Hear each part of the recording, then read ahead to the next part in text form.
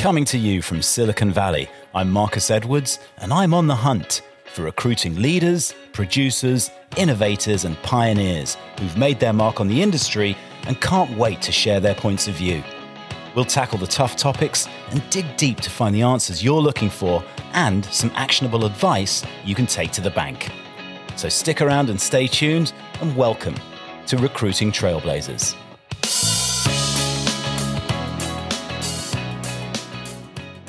Hey, it's Marcus here from Recruiting Trailblazers, and this week I did have an interview lined up, and I must admit I do cut things a little bit fine on this podcast, but unfortunately the person who I was due to interview actually cancelled at the last minute and I was unable to find a replacement. So I thought this week instead I would just share a few thoughts with you about a topic that everybody seems to be talking about right now, which is response rates to recruiter outreach. And I thought it would be fun just to sort of brainstorm it for a minute or two about some of the things that perhaps we could do differently or more of in order to drive a better result when it comes to reaching out to candidates for the first time. Now, if you've listened to the podcast at all, you'll probably know that I'm big on personalization, and we're going to touch on that. But I think the key here is understanding, obviously, that candidates' inboxes are overflowing right now, and recruiter outreach is at an all-time high. So you sort of add those two factors together and it's bound to drive a slightly lesser response. So therefore, it has to be incumbent upon the recruiter to figure out ways that they can differentiate themselves when it comes to the messages that they're sending. And I think there's a number of different ways that potentially recruiters can do this. So I think the first thing to do is to analyze your message and to be honest about whether or not your message is going to resonate. Is it a boring template? Does it only talk about you? Does it only talk about your needs or your client's needs? Does it have a laundry list of skills that you're looking for? Does the message repeatedly tell them what you're looking for and how much you'd love to talk to them? And the other thing to think about is, have you written your message in plain, relatable English? Or have you resorted to business jargon about unprecedented opportunities and thinking outside the box and successful pivots and all that kind of stuff? It's really important, I think, these days to speak in good old-fashioned plain English, that, you know, the way that you speak should be the way that you write. And maybe even more importantly is the amount of touches that you're committing to for each candidate that you reach out to. Now, if you're using software like Gem or Sourcewell or Interseller or Outreach or any of those types of like sequence email software, then you're committing to multiple touches, and hats off to you for that. But if you're only reaching out once, and an example of this would be creating a campaign in LinkedIn Recruiter, reaching out to 100 people, generating a response of 15, 20, 25 people, some of which are declines. And then you're working with, let's say, if you're lucky, 10 or 15 people who might be interested in having that first conversation. What are you doing with the other 85 people that didn't respond? Are you just leaving them there and you're just saying one touch was enough? Or are you thinking about other ways in which you could potentially connect with them or email them or tweet them or text them or call them? And I think this is a problem in the recruiting industry these days. Let's call it the in-mail or bust approach. If you don't get a response to your in-mail, you're basically not following up with that candidate again, because LinkedIn Recruiter, the platform, doesn't actually give you the opportunity to follow up with somebody again until such time as they've responded to you positively. And if they respond to you negatively, then that's it, you're done. And if they don't respond at all, well, you just have to sit there and wait.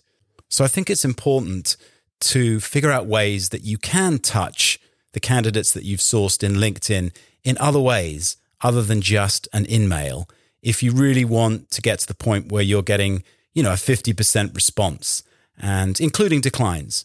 But really, for every candidate, every decent candidate that you reach out to, you deserve to know whether or not they're interested. And that often doesn't happen by a single message alone. Now, if it's not possible to reach out to that remaining 85 people again who haven't responded, then I've always suggested, and it's funny because I had this conversation with the president of a search firm quite recently, and we were talking about a lack of response on a specific campaign that they had executed on. And I said, why don't you go and figure out who your top 15% are, the top 15% of candidates that you've reached out to, and then let's go through them individually and figure out other ways that we could potentially reach out to them outside of LinkedIn Recruiter. And so we did that, or they did that, and lo and behold, figured out some ways to reach their top 15%. And within a week, they'd reached a bunch of those people because they'd figured out their phone numbers or their email addresses, or they connected with them on LinkedIn and followed up on their in-mail message. And suddenly they had a bunch of active candidates for this role. Now, it all seems rather obvious, this, but if you are getting a reduced response to your campaigns, I think you have to ask yourself this question. How many times have I reached out to these people, and have I really got after my top 15%? That 15% of candidates who look absolutely spot on for the role, with whom I would really love to have a conversation with. Anyway, moving on from that, let's talk a little bit about personalization. I just received a message, by the way, in LinkedIn, which went like this. Hi, Marcus. I saw your LinkedIn profile and I noticed that you're in the staffing and recruiting industry. Figured I'd send you a message to let you know about ABC Software. Our software enables you to do A, B, and C very efficiently, and it's competitively priced. I'd love to have a conversation with you and tell you more about it. Now, okay, they mentioned that I am in the staffing and recruiting industry, but that's not hard to find if you're using Sales Navigator. You just isolate all the people in the staffing and recruiting industry. So I know it's not a personal message. Now, I don't know how you feel, but when I get a message that's clearly not meant personally for me, and I know for a fact it must have gone out to probably hundreds of people who are in the staffing and recruiting industry, it doesn't compel me to respond because there's no sort of reconciliation of why this particular piece of software might help me, Marcus Edwards. It's just, aimed at the staffing and recruiting industry. And I just, like everybody else, I don't particularly want to be sold to. Now, if that person had mentioned that they read my post last week, for example, where I proposed that hiring managers should actually pitch roles to candidates before they interview candidates for the role, and by the way, that post got 30,000 views and hundreds of interactions, then because I'm a decent human being, I would feel much more compelled to respond positively. And I'd probably at least take a moment to, click on their company or just do a very quick cursory piece of research into what kind of software they're looking to sell and whether or not it might potentially be a fit for me or of interest to me. If you decide to personalize your outreach and take a minute to connect with that person in a way that demonstrates 100% to them that you are reaching out specifically to them, then I think you massively amplify your chances of generating a response, whether they are or whether they aren't interested in the role, which is what you're looking for. I think there's a lot of different ways that you can personalize your outreach, and you need to have a little scoot around that person's LinkedIn profile to figure out the best way that you can actually connect with that person. Now, for an example, I saw that somebody was on their university basketball team. So in my outreach to this person, I said, I'm not sure if this is going to be a slam dunk for you, but I do have a role that may be interesting enough to get you thinking about switching teams. And that candidate got back to me and really appreciated my outreach and said, hey, it's obvious that you read my profile. Thanks a lot for reaching out. And we did end up having a conversation that ultimately didn't go anywhere. But I did achieve my number one goal of every candidate interaction that I have, which is making enough of a fan of them that they would be happy to hear from me again in the future. And what's also very satisfying about taking the personal approach is that quite often the people who decline you actually decline you with a message to say, hey, thank you for taking the time to personalize your message. It was nice to hear from you. And then you're able to connect with them on LinkedIn proper, and boom, you've got another person in your network for, potential future opportunities. So it definitely works. And obviously the number one objection to all of this is, well, it's very time consuming, but it's what recruiters do. Recruiters reach out to people. And in this day and age, when there is so much noise and there's so many overflowing inboxes, how else are you going to differentiate your message from all the other recruiters who are reaching out to that great candidate? At least give yourself a chance of getting on their radar by saying something personal that might resonate, and then leave it up to them as to whether or not they decide to have a conversation with you. Now, getting back to a couple of the previous points that I made at the beginning of this podcast, because I'm definitely rambling a little bit here. What about boring templates? Well, I think it's important to read your template and decide. I mean, it's okay to write a template, okay, but you've got to put the personalization bit up front. And then I think you've got to figure out a way to say what you're going to say in a way that sort of showcases what's in it for them.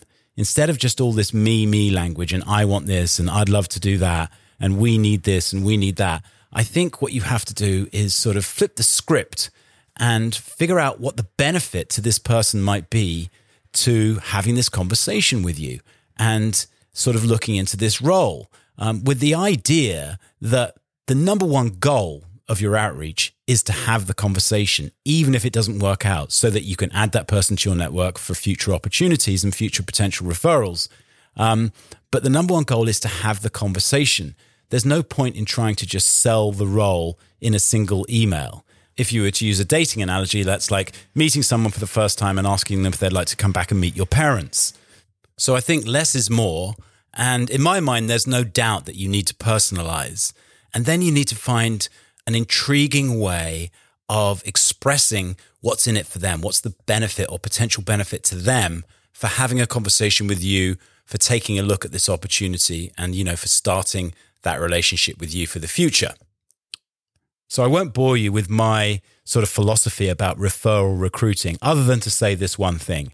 And that is, if you're a recruiter who puts the requirement that you're working on or the opportunity that you're interested in sharing at the beginning of your phone call, you've potentially lost that candidate before you've even had a chance to build rapport and sort of cross the bridge from stranger to trusted advisor. So I've always recommended doing it the other way round and spending enough time at the beginning of every first phone call that you have with a candidate, figuring out their needs, goals, desires, career trajectory, and how you might be able to serve them in the future. And if you spend enough time doing that, then not only will you be able to reconcile the opportunity that you had them in mind for much more accurately and much more impactfully, but you'll put yourself in a position, if they say, no, it's not for me, to be able to call them again and to call upon them again, potentially for referrals and add them to your network. So I said I wasn't going to tell you about it, and I told you about it. So that's really it. And if you add all of that to a good cadence where you reach out to people not just once, but maybe twice, 3 or 4 times, especially your top 15%, as I mentioned before, then I think you're going to drive a much better result with all of your recruiter outreach.